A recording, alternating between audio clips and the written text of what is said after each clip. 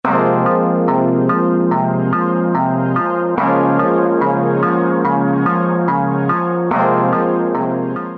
host podcasts get a bad name because that's what people equate them to is NPR. They think it's going to be a bunch of monotone people talking about current events or something they don't really care about. Because I've heard them interview people on NPR, and I'm just like, man, that dude is a fun-loving dude, and y'all are talking to him like y'all are inside a library. Comey Media Group proudly presents Revelations with Cole Johnson. Welcome to Revelations, the place where we communicate truth to power. I am Cole Johnson, and I am so glad you're able to join us. He is the solo host of the podcast Just Say Words. He also co-hosts the MAN podcast, that is the acronym MAN, Masculinity, Allyship, Nourishment. Right now, it is time for you and me to support your local pod dealer, Jay Robinson, simply known as Jay. This is his revelation.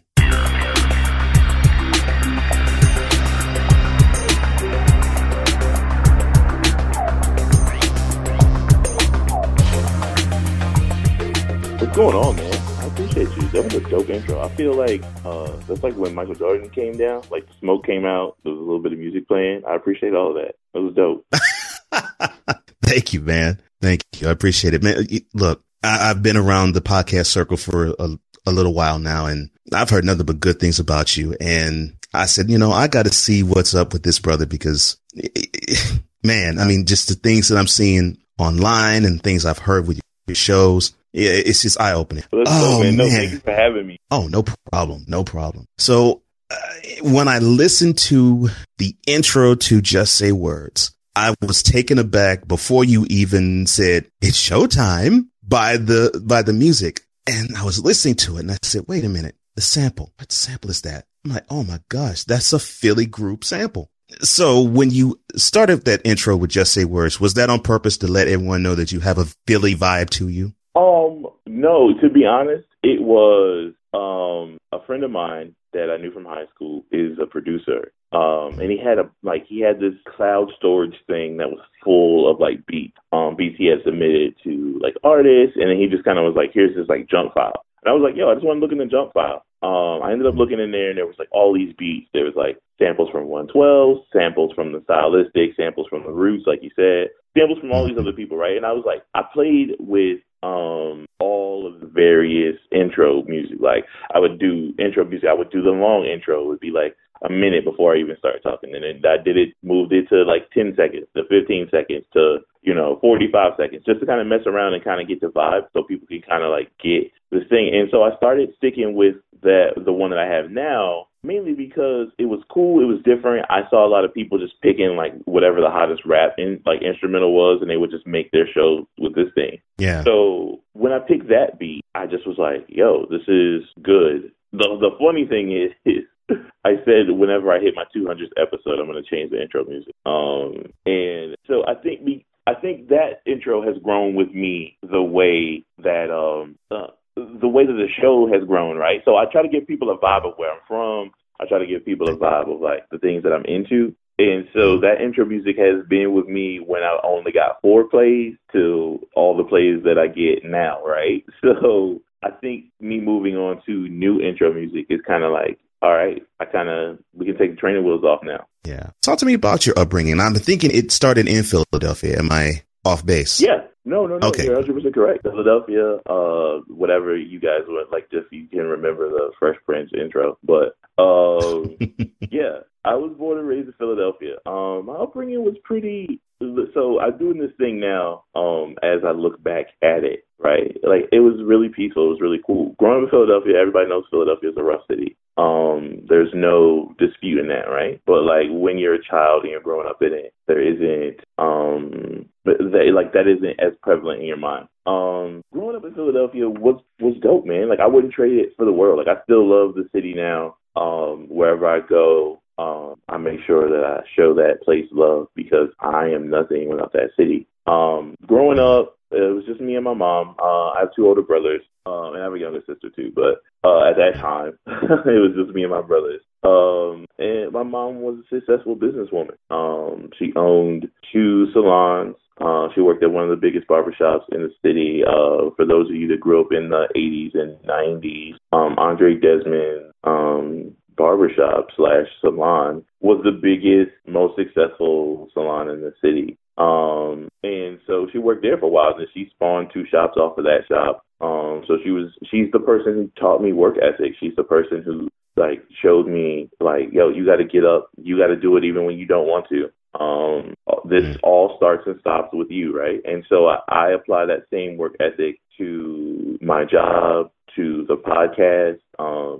You'll even see me, like, if I don't put out a show, I was like sick. I remember last year, like, I lost my voice for like 2 weeks. It took me 3 days to put out one episode because whenever my voice did come back, I just used it to record. That's it. But that's just the work ethic, right? Like, the show needs to get put out. And I'm just now getting to a space where I can be like, oh, I'm not going to record today because I don't feel good, or I don't feel funny, or I don't feel like the content will be as good, or my delivery will be as good. But as far as like work ethic, day in and day out, no, I 100% get that from my mom in the city. I mean, the city is like that. It's just a blue collar people being like, this has got to get done. Well, get in the trenches, do what you got to do to succeed. And so I carry a lot of that with me. Yeah. When I visited there, it was years and years and years ago. The vibe I got was similar to where I grew up. I grew up in Houston. The vibe is real similar. And when I left there, and mind you, when I was in Philly, when I visited there, I was not nearly old enough to appreciate things like that as I am now. Because if I were to go back there, I would have a whole lot better appreciation of the city of Philadelphia. And I had an appreciation for it then, but I was so taken aback by, I'm like, wow, it is similar to how Houston is. You know, it's blue collar. It's, you know, you gotta get it done. You gotta have that work ethic. You have to take care of what you do. And if you don't, then there's something wrong with you. No excuses. Right. Right. Yeah. So yeah, the vibe I got from Philly was, man, I can move here and they would feel as if the only thing that would be different for me is that it's a time change and climate. Outside of those two things, it pretty much would feel like I'm at home, you know? So yeah, I always have had an affinity for Philadelphia and for those who were in Philadelphia. Hence for me, my favorite duo in music of all time in songwriting is Gamble and Huff. I cannot get enough of their writing. Love their stuff. Yes. Love it. Incredible. Yeah. Yeah. So considering that you had this work ethic and also considering I'm hearing this voice of yours, you had to have some sort of itch to want to be in entertainment in some form or fashion. So, what entertainment aspirations did you have when you were growing up? To be honest, none. I think this comes from me having a vivid imagination. I'm also a middle child, so it's one of those things where like you're left alone for like a bulk of time to kind of like entertain yourself, right? And so that's why doing a solo host podcast isn't so hard to me, right? Like people are like, oh, it's so hard to do whatever. I remember being in a room playing like at my desk with the toys and talking and making them talk to each other and that kind of thing. But I remember very young, or like very early on, I should say, when I was young, people would tell me like, yo, yeah, he can like remember stuff and he can remember lines and he can do all this other stuff. It just, the cards never like fell or the stars never lined up to where I kind of got that big break. I had actually talked about this on the Man podcast, how when they were doing that second tier of the Nickelodeon show, All That, this is before Amanda Bynes and all them came on the show, but I remember seeing Kenan and Kel up there and I was like, I can do that.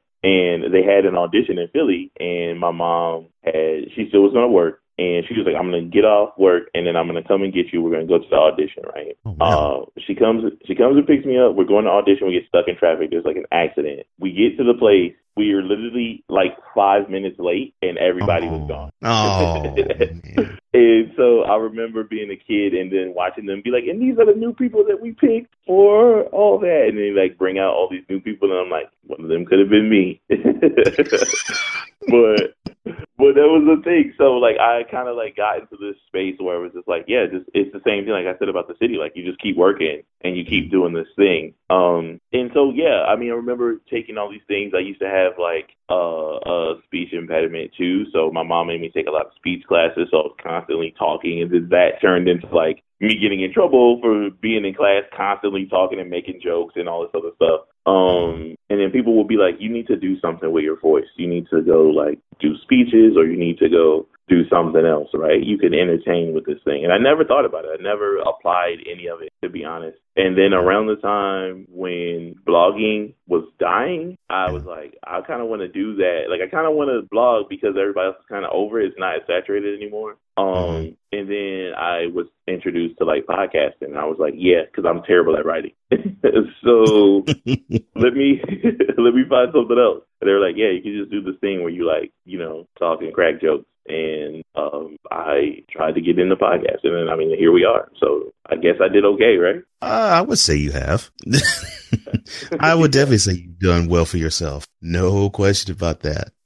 So what finally motivated you to get behind the mic and speak? All right. So this is the thing that I tell people all the time, because they're very surprised at like the way the show is set up now. The show that everybody is receiving with Just Say Words is not the show that was originally thought up. So I did this thing, maybe this might have been 3 years ago now, because I wanted to do a show for people that were into tech, like people of color that were into tech, basically. So like if you were into computers, if you were into video games, if you were into coding or anything like that, I wanted to do that. And then we would sprinkle in some, you know, pop culture and all that other stuff, right? So I did all this research about like people of color doing stuff with video games, and only like some stuff would come up, and then people of color in the tech, and it wasn't that many. And so I was like, okay. So I had two other friends who were going to do the show with me. One of them got engaged and then got married, and then I remember his girlfriend being really cool with him doing the show. And then once they got married, she was like, nope, he can't come out and play anymore. And that was really weird for a minute. And I was like, wait, okay, you know, I'm not going to stand in the way of anybody else's happiness. There was a little bit like confusion going on then.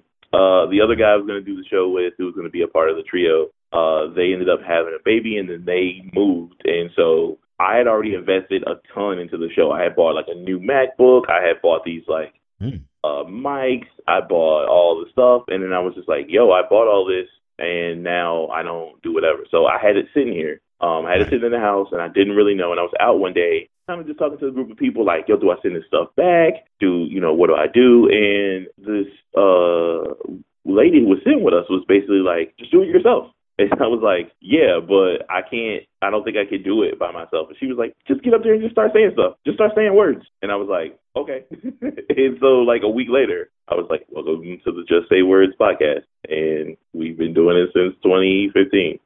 So that's how the name of the podcast was born. It was that organic. Yeah, she just literally said, just get up there and start saying stuff. Just start saying words. And I was like, yep. We're about to call it that. So nice. Yeah, it was pretty cool. I told her I named the show Just Say Words, and she was like, do you think that'll work? And I was like, if I say it enough and believe it, if I believe it, then they'll believe it. And so that's kind of the way that works. Wow. That is awesome. And I'm glad that it's an ode to somebody. So it's really special. Wow. Okay. All right. Oh, well, before I continue with your podcast, so we talked about your upbringing in Philly, but you don't live there now. Am I correct? Right. No, I don't live there anymore. All right. So you decided to settle where? Virginia Beach, Virginia is where I am. So Just Say Words. It's amazing that you talked about how this actually was not originally a solo podcast, but right. That's what it is now. And what is your overall opinion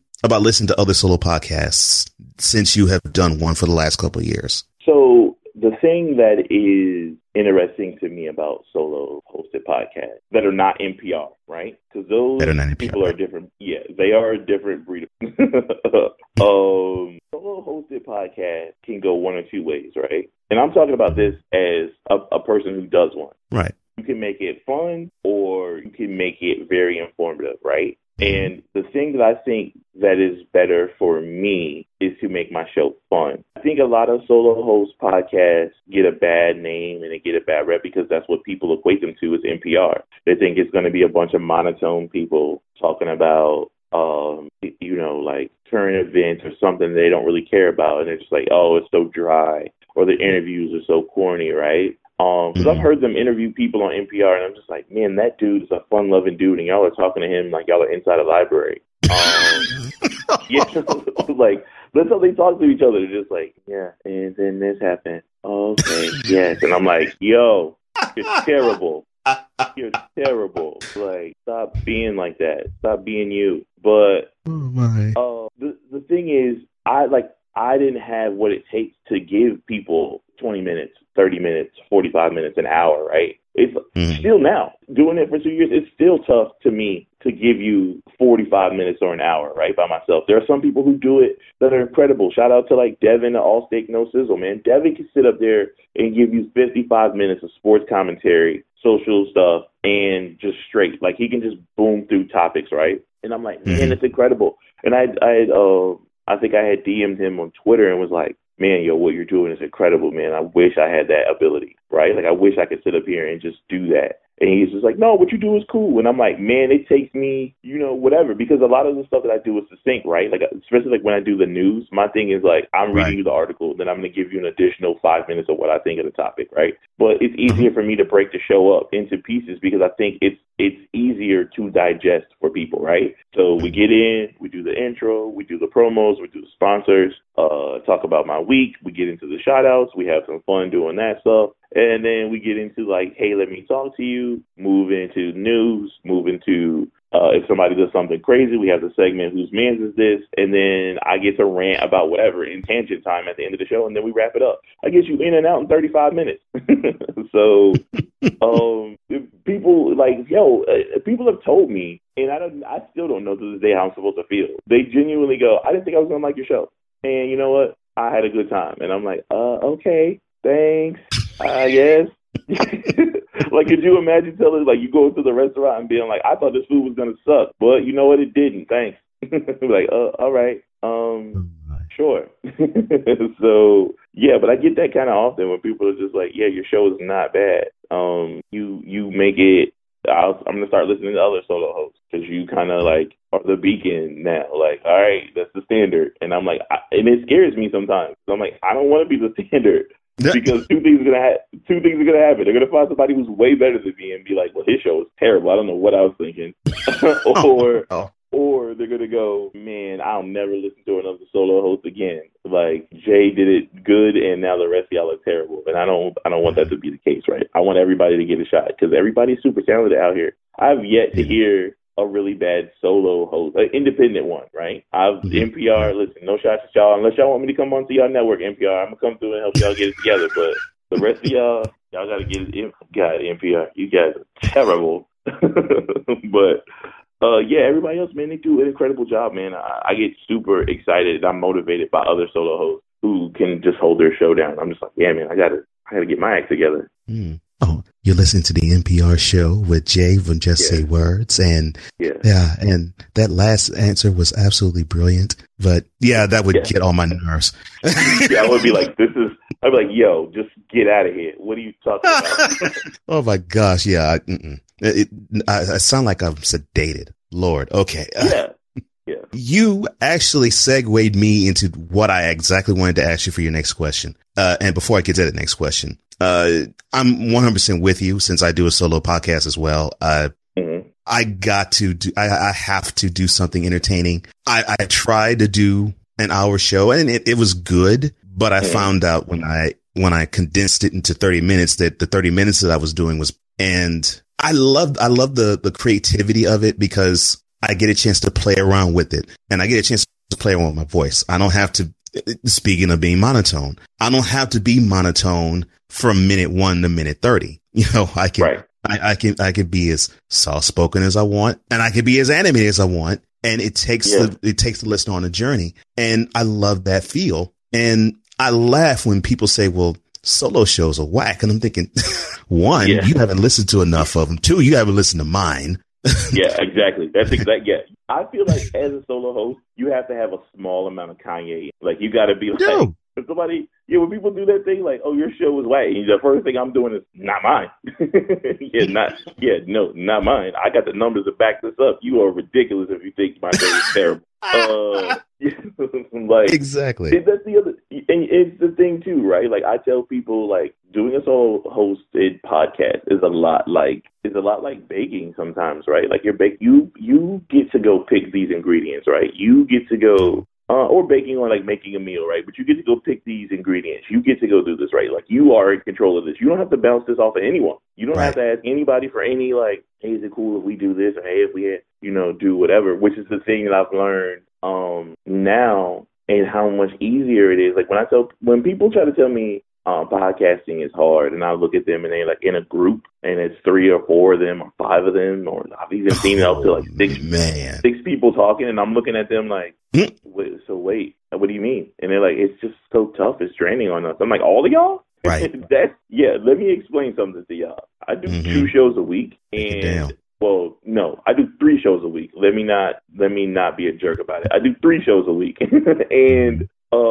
not only that, I have to constantly be on the move for that, right? So when I drop a Sunday show for Just Say Words, right when I drop that, I have to edit the Man podcast because I have to drop that Monday night. And then I have to either record with somebody else or get the notes and everything together because we're doing this again Wednesday. Right. And then record for the next week for the Man podcast on a Thursday night. So out of my work week, I'm on this microphone 4 days. You can't tell me that whatever it is that your thoughts are, oh, the solo host podcast is whack. You can't tell me that. I work incredibly too hard. And I feel like everybody should do that. The same thing like you're saying, man. You can't tell me that, one, you haven't given it a try. The thing that you're thinking of is NPR. And that's, no shots at them. But I'm just saying, like, yeah, that is a thing that people think of where we're just kind of like, all right, yeah. You think we're all going to be up here like, and today we're going to be talking about snowflakes. And you'd be like, that is it. No, I don't want to do that. I don't want to listen to snowflakes. So, yeah, gosh. We all have to be, you got to be smelling yourself a little bit. You got to be like, nah, I'm too good at this for you to feel that way. Oh, yeah. And believe me, man, your show is something else. And for those who want to pass on Just Say Words, they're stupid on doing so. They truly are. Exactly. How did the Man podcast come?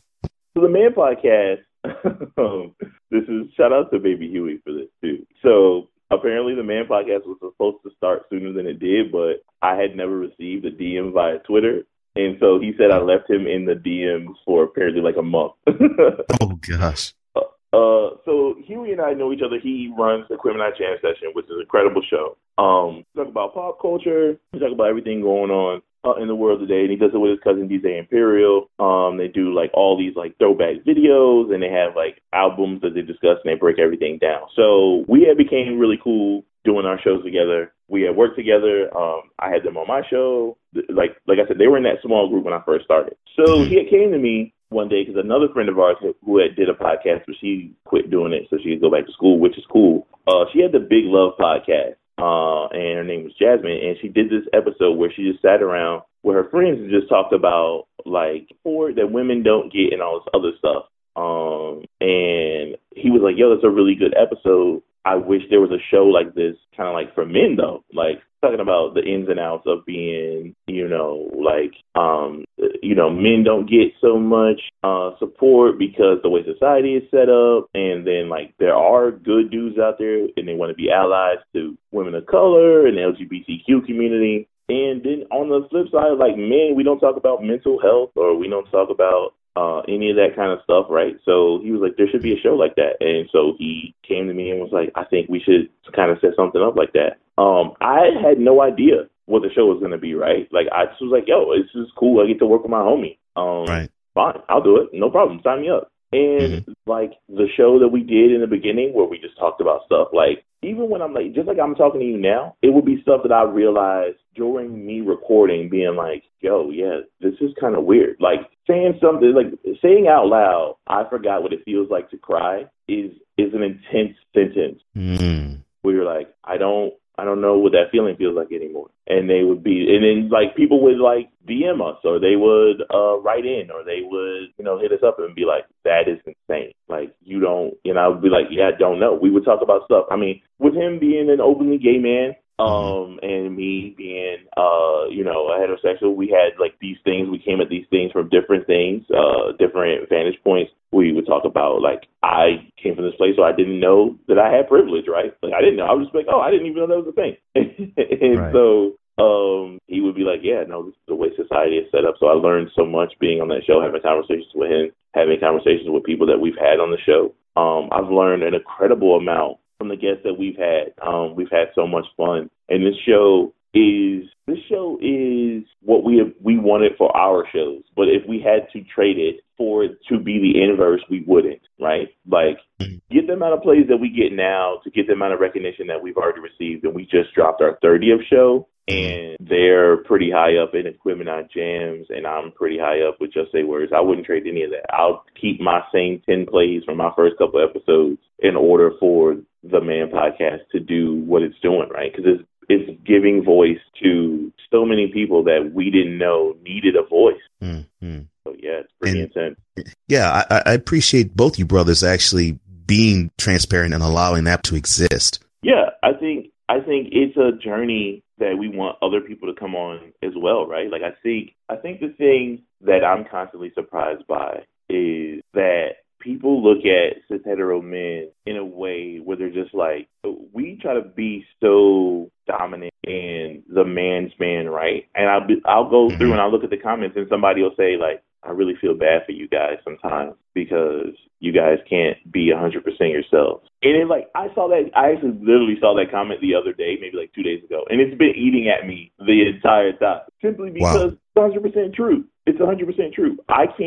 As a man, I can't talk about how I feel because I'm either going to catch from other dudes or some woman feels like I'm in my feelings, which is the thing that just recently happened. It was like that whole day was something I was telling somebody, like, I was like, yeah, I just don't like the way that looks, or I wasn't into it. I was telling a woman this. She was just like, okay, it's cool. You don't have to get in your feelings. And I literally was like, I'm not in my feelings. Wait, I can't express I don't like something without it being, he's coming at this from an emotional place. And I was like, wow, okay, that is terrible. And then of course I read that comment like, you straight males, you guys are always trying to one up each other being manly men. And I'm like, because I can't be mad at it. It's true, right? Mm-hmm. So when women say things like men are trash, which is a hot button issue right now, I can't have a rebuttal, right? Because I would be like, no, there's some good dudes out there. But then I'm like, yeah, everything in the history of man is some dudes being trash, right? Where it's just like war,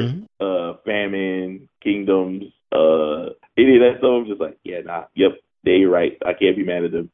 But then on the flip side too, like, I also want to be a springboard, right? Like, I want to be a springboard, sounding board. I want to be an amplifier for women. I want to speak up for the sisters. I want to help them get their point across, right? Like, I want to be a good ally any way I can be possible, right? For my LGBTQ homies, like, I want to be able to speak up and be aware of their issues and speak up for them when people are saying that they're less than or they're whatever, or whatever they're doing is a choice. And I refuse to sit up here and be like, nah, I agree. I feel like we can have that conversation, and I can have that conversation, not necessarily for them, but with them in a way where I can go, yeah, no, I know where they're coming from. And I feel like I can speak about this because I think a lot of times the voices that are the loudest are the most misinformed people, right? Like, they get up here and if you've been on Twitter or Facebook, you have a circle of, I know they said we're not calling them hoteps anymore. So I guess ashy dudes, I guess is what we're referring to, ashy people. They get to come up here and be very loud, and I get to kind of stand up there and be like, listen, man, I'm just like you. I'm a cis hetero dude too, but I'm going to tell you that you're wrong and you're coming at this from a completely bad angle, and it's better that you listen to what I'm saying, right? I mean, I want you to hear them, but if you're going to be bullheaded about it and not listen to them, like, listen, I'm like you, but I know a little bit more, so you should kind of hear me out. And that's it. I just want to reiterate all the stuff that they're saying.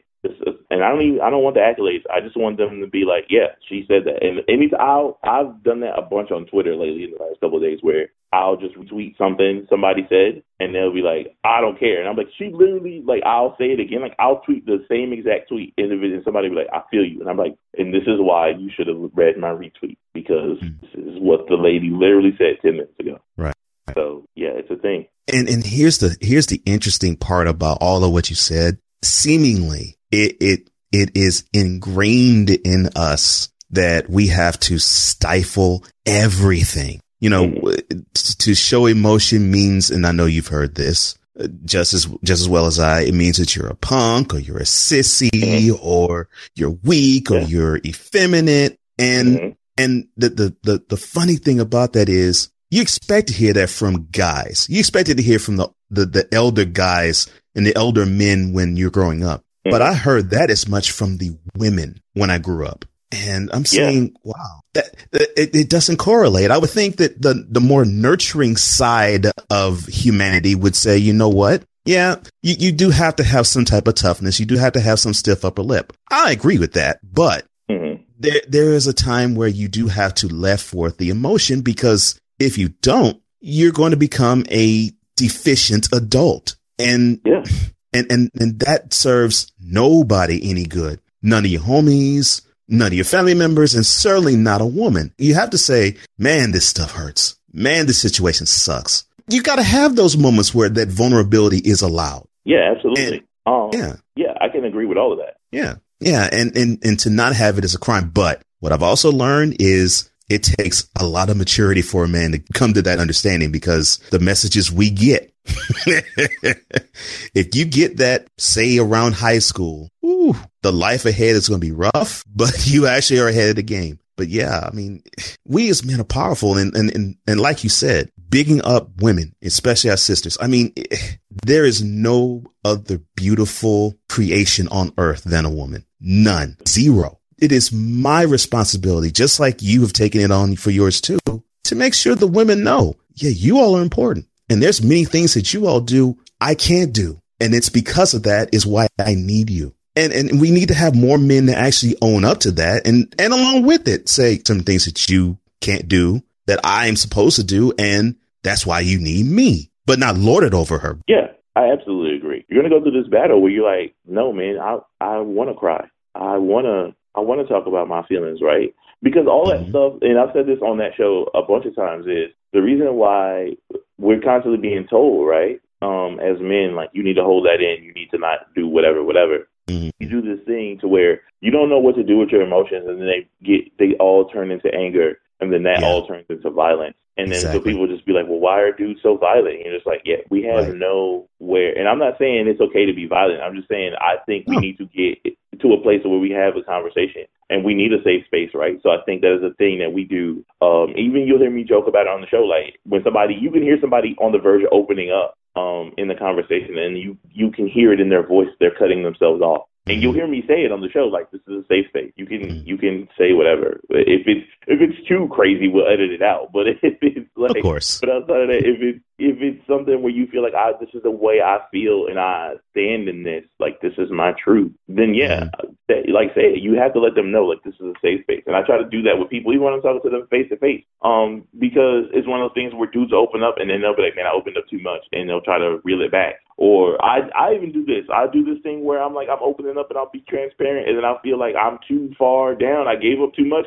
and I'll try to joke my way out of it. Like, so it's a thing that I'm learning, right? Like, that show has shown me so much. As much as I love doing Just Say Words and having all this fun, I would just be a dude reading news and having fun telling jokes on the show. But the Man Podcast has genuinely made me a better person because of the conversations I've had with other men, the conversations I've had with LGBTQ members and stuff like that, where we could sit around and we could talk, and they could tell me the things they go through and tell me the things in their community and how they're constantly being treated, the discrimination and stuff that they go through, where I'm just like, yo, I had no idea. I'd never, whatever. And it's the same thing, like, in society, like, they wouldn't come talk to me because they think I'm like whoever else is judging them, right? And then I'm like, I don't want to go over there because I don't want it to be like I'm the one who is over here just because I'm trying to be nosy or whatever. So there's always a fair amount of, like, whatever, but there is a good back and forth that we have with all the guests. And man, I mean, like I say all the time, man, shout out to Huey for just even having the foresight to kind of do some of the stuff that we do on the show. Yeah, it's a powerful vehicle. We wanted to create a safe space where people could talk about all of that stuff, all of their experiences. Well, you may have to create a safe space for me right now, because sort of to get you in the mode of how Just Say Words in the Man Podcast rolls, I've actually been thinking about this for a good minute. So in the aftermath of seeing the police cam footage of Philando Castile before he was shot, and the killer of Terrence Crutcher in Tulsa being found not guilty, and the Michael Brown's parents getting a $1.5 million settlement in St. Louis area. It's leaving me perplexed, a bit apoplectic, but when I'm not apoplectic, extremely angry, because it leads me to feel as though there are voices out here who are screaming, but it's like we're not being heard. It's like we're the wrong color. And I'm not even talking about black or white. It seemingly is, if we don't have enough green, then it doesn't mean anything. And if someone is not going to go to trial for killing somebody else, well, you know what? We will cover the pain by paying you off. I mean, to me, that's such a small amount of consolation for the damage that is done by having a life that was snuffed, by many of these lives that are being snuffed, and there were no criminal anything that was assigned to that. So this is one of those where I have to actually lean on another brother and say, you got to help me with this. No, I agree. I agree.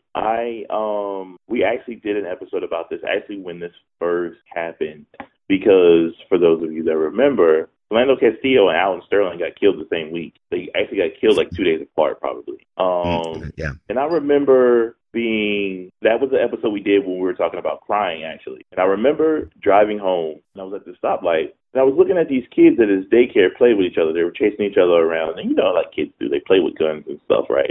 But it was like super soakers, and they were just like pointing them at each other. And I remember just sitting there looking at those kids and feeling hopeless. And I couldn't remember that up until that day. I could not remember what it felt like to cry. And I remember looking at those kids and just just like bawling, like looking at them being like, Tamir Rice is dead because he was outside playing. I'm looking at these kids outside playing. I'm thinking about Alton Sterling. These people, Eric Garner, all these other things where it's tough, right? The thing that I was the most afraid about is any day could be your day based on the mood of someone else. And that is the thing that scares me the most. I just was watching them talking about taking the people to trial who choked that dude out at the gas station or whatever that was, or restaurant or something. I can't remember who that was, but they're off-duty cops and they're choked this illegal chokehold on this dude. Now he's gone, right? They basically they're killing people in front of their family, in front of their children. And then, like you're saying, they're just cutting you a check to be like, oh, you made a mistake. Yeah. It's not a way to live. And I don't try to make it a black and white thing, but it is tough to be black in America. It's always been that way. It's just now that we live in a time where everything is recorded and everything is shown. It also scares me to the point now to where we become desensitized to watching people die on TV. Oh, man. They show this thing. And that's the thing where, like, people have to openly tweet and Facebook and say, stop retweeting and stop sharing the video of somebody dying. You guys, stop doing this for clicks and likes or comments. Stop doing that. Right. You become desensitized to it. I know that, like you said, we get numb to the verdicts. Oh, we know they're going to get off. They cops. They not about to go to jail. They going to get fired. They going to go to another police department or whatever. They going to go work somewhere else. They change their name or whatever it is they need to do, and that's it. But like you said, if you cutting somebody a $1.5 million, $3 million, a couple $1 million just to be like, we tired of talking to y'all, or we tired of seeing y'all on the news, or this is all y'all gonna get from the verdict. It's terrible because it's essentially like they just give you a refund for bad service. They just being like, all right, look, well, we messed up. Here's a $1.5 million. You're not going to get your son back. You're not going to get your husband back. The little girl's not getting her daddy back. But this is what your consolation prize is. It is tough. Right. It is tough. I think about it every day, man. I hang out with kids There are a lot of children in the neighborhood that I live in.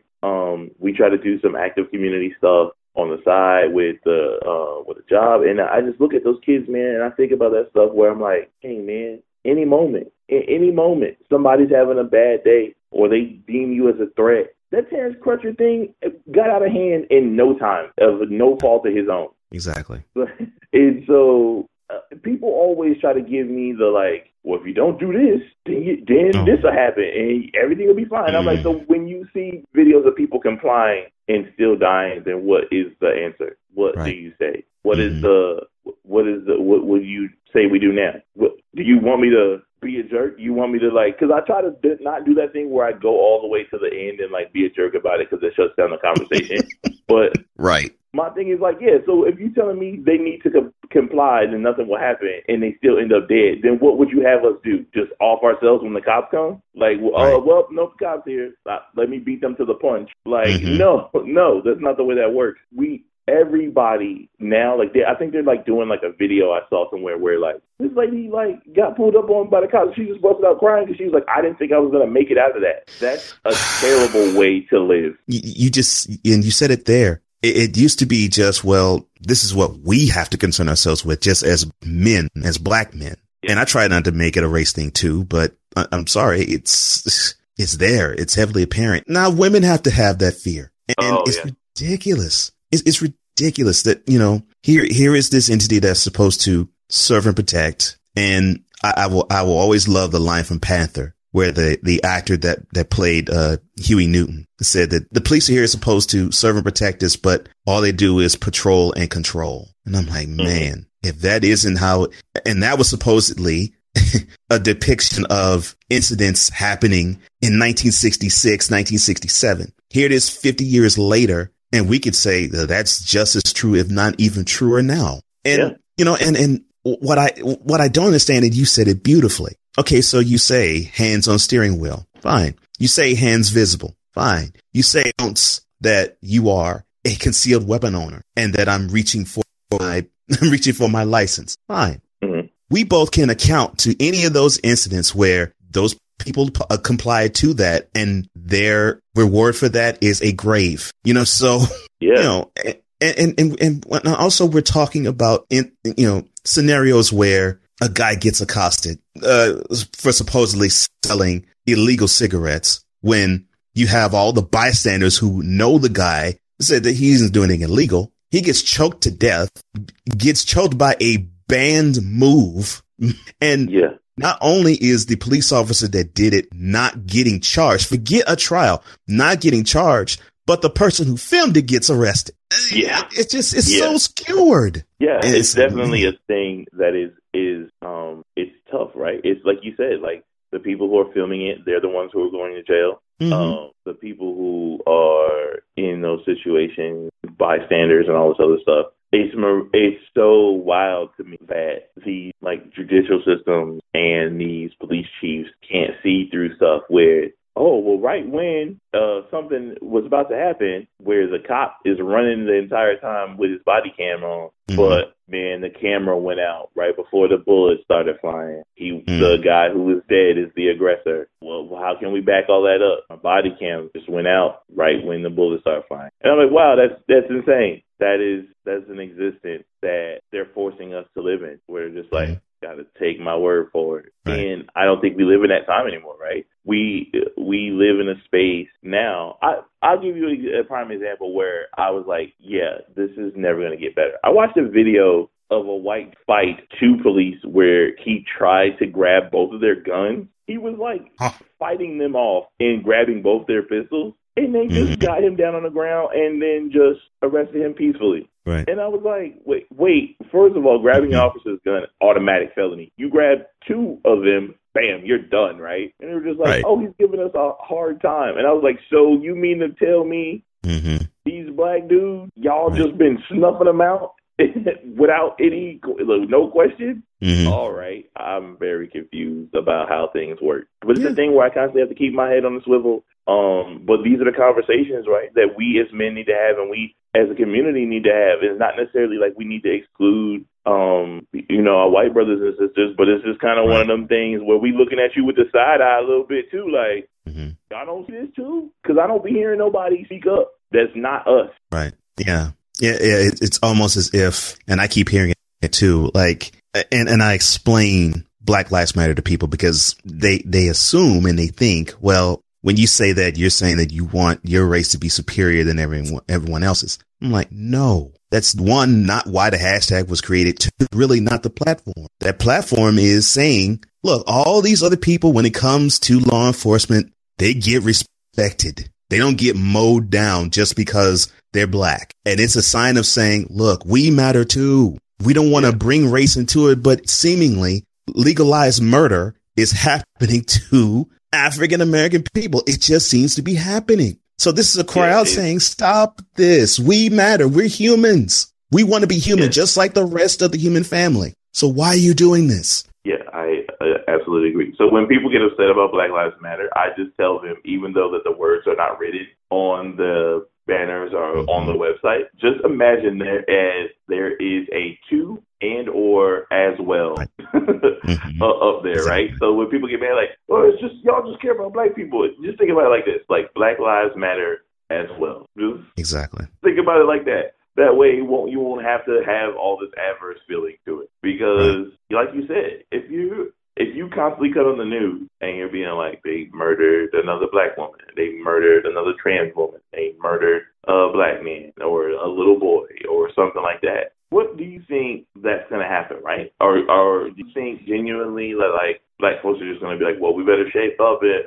or it's going to be this thing? We're way closer to being violent. If the thing that you think is, well, they're just going to get their act together because these cops are doing this thing. Imagine a bunch of, like, what happened in Baltimore and Ferguson year round. Like, think about that because, like they keep saying, like, riots are the voice of the unheard. So I hope and pray everybody stays safe, but I will not be surprised. I low-key call it riot. It's on the horizon. It's on the horizon. I try to tell people, I want y'all to stay safe. I want y'all to be able to voice these things because, like you said, about us talking about emotions, man. If you're bottled up and you don't know how to feel about this stuff, you never know what you might do. You might snap off and see somebody doing something, man. You might go from video recording to be like, look, man, you don't need to put your knee in his neck. You don't need to do that. And I've seen this kind of like get away with everybody. I've seen mall security even tough up, like they gonna do something. I've seen them doing it to teenagers, and I've been like, yeah, man, they think because they can see their other little cop buddies on TV do stuff to people and rough people up and nothing will happen, that they can kind of do that. And I'm like, yo, even the mall security dude is acting tough to people, throwing kids on the ground and stuff. And I was like, yeah, this isn't gonna, but it's not gonna end well for y'all. Yeah, and I agree.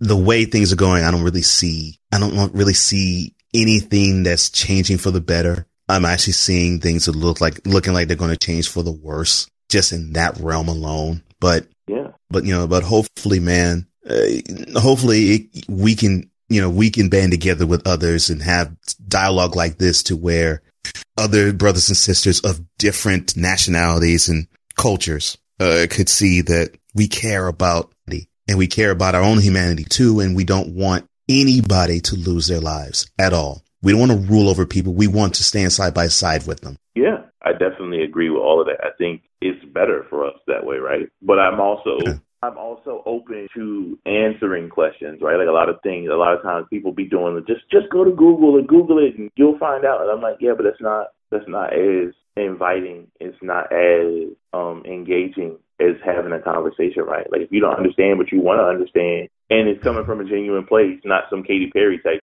like where you're just like, but I don't understand, but I need to do this for publicity. Like you really want to understand, then I need you to ask and be open to criticism and be open to, you don't have to defend your people, right? Like it's bigger than you, but it's also, you can also make a change as an individual. So like I was saying before, like the thing about when women say that dudes are terrible, I can't fight that because I know that there are terrible dudes out there, even though I know in my heart of hearts where I'm like, hey, I don't act like that. And I actually don't know any man in my family that acts like that, right? But I can't fight the fact that I know that men act like that. So it's the same thing. If I'm sitting up here and I'm telling you, hey, man, white folks is bugging a little bit, You can't get up here and be like, not my white people. Like, you gotta be like, your brothers and sisters. And I think that's the other thing too, man. I think, with the way the election went, the way that everything else and all this stoking of all these wild fires, whether they be emotional or racial, any of these other things, man, where the conversations have become less and less, man, but also the allies are kind of popping up left and right. But I don't even know if they're genuine allies. I just think, has their privilege kind of ran out? And they're like, well, it's better for me to come over here with y'all now and fight along y'all side because it ain't working the way it was working before. And so I think those are conversations that we're going to need to have. Yeah. Yeah. And we need to have them now. There's no question about that. Absolutely. Yeah, no question about that. Well, speaking of conversations, man, I would love to continue this one, but I know that your time is precious and valuable, so I don't want to take too much more of it. So I will end these questions, and I think I have an idea where this is going to go, but I'm interested to hear the answers to these. Okay. So what is your biggest regret or lesson learned in your life? That I didn't speak up more. There were times that I watched things happen that I didn't agree with, or there were things that I signed up for and they weren't the way I thought they were. And I kind of got myself into some various situations that, whether they were financial or not, I wish I would have spoke up and said something when the time was right. But I didn't. And so some things are set in motion that I'm just like, well, it's just going to be that way for a little while. Well, yeah, I wish I would have spoke up more. Wow. Well, I think you put that regret to bed. Yeah. That is awesome. The fact that you actually said that and you actually have acted upon that by doing the opposite. Credit to you for that. Appreciate All right. So no problem, man. So what is your biggest accomplishment? Accomplishment. I think doing the first episode of Just Say Word, I think it was just being like, hey, we're just going to do this show. And the fear of it, of getting this show under my belt is gone, right? Like, I want to get this show out. I want people to consume it. Hopefully they'll like it, and we'll do another one. So doing the first episode of Just Say Words is probably my biggest accomplishment. Wow. And for those who haven't listened to his show, it's a powerful vehicle. And I'm so glad that I actually have taken the time to listen to it. And I definitely going to listen to more of it. Oh, man, I appreciate it. Oh, no problem. Now, this is the time of the show where I say to you, if you have any parting shots, like if you want to get at the 76ers organization for having the process being trusted for eons upon eons, or if you have any words of wisdom you want to pass along, whatever you want to do and whatever you want to say right now, the floor is yours. Okay. So yeah, I'll follow your lead. So the Sixers, I'm going to call it. We might be an AC. I'm just going to do that because the East is weak and we can do that. Also, I want to give a big shout out to Baby Huey. Like I said before, he's an incredible individual, and thank him so much. I also want to thank you for inviting me up here. Also, when people talk about top 5 rappers, you guys should always do your top 5 underrated rappers. There's another thing that I suggested you do too, right? Whenever you start talking about music, always count the people that everybody says. I put them in this category called Mount Rushmore, right? So you have your 4 favorite rappers or 4 favorite whatever singers that everybody's going to name. Put them up there. That way you have free space for your top 5, right? So your Mount Rushmore, Jay-Z, Big, Nas, and like whoever else you want to throw in there. We'll say like Tupac, since he's like the, everybody's on Tupac again. So that's your Mount Rushmore. And then you can say your normal 5. And stop, because everybody's top 5 is like the same 3 to 4 people and then like some random. So just do those, your Mount Rushmore, those first 4, and then pick 5 that people can be like, you know what, I appreciate that dude. He knows a lot about me. Instead of just going Jay-Z, Nas, Biggie, Pop, and Ghostface. Like, okay, we don't care. You made that up. So that's a thing that you could do to be a better individual. Also, tell people what you're feeling. Even if you don't care how they react, just tell them, hey, man, I'm not feeling it today. I don't feel like myself. Sometimes just talking through it with anybody, you never know what the outcome may be. So do that. Let people know how you're feeling. Wow. And, and just to let you know, my number one MC, Chuck D, always has been, always will be. That's my brother's number one guy, Chuck D, and then it's like Rakim is like next. Oh yeah, you can't go wrong with those two. Yeah. But yeah, that's mine. So yeah, you wouldn't hear any of those Mount Rushmore from me. I would get those crazy looks of who, and would not care. So everybody's Mount Rushmore. I think it all depends on your generation, right? So like your Mount Rushmore sounds more like, and I could be completely wrong, but this is how I feel like your Mount Rushmore. Right? So it's probably like Chuck D, KRS-One, Rakim. I don't want to say Kool G Rap, but that feels like something in there. That feels like I'm close to those four, and then you can just give me like a random five that you got. But I feel like your Mount Rushmore is legit the foundation of hip hop, and I think that's dope. I appreciate that, and you're pretty close. You were pretty close. See? Oh man, see, and we're gonna have to pick this up either the next time you come on this show or when I'm on yours, because yeah, man. Listen, open invite for either one of the shows, man. You have an open invite, man. I appreciate you so much. Oh man, thank you so much, and I appreciate those invites, and I will take you up on both of them. Ladies and gentlemen, this man is something else, and by the way, you helped me in this conversation. I appreciate you in this. The podcast host of Just Say Words and the co-host of the Man Podcast, that's MAN. It is Jay. Jay, my brother, I appreciate you. Thank you so much. Oh man, it's been fun, man. I can't wait to come back.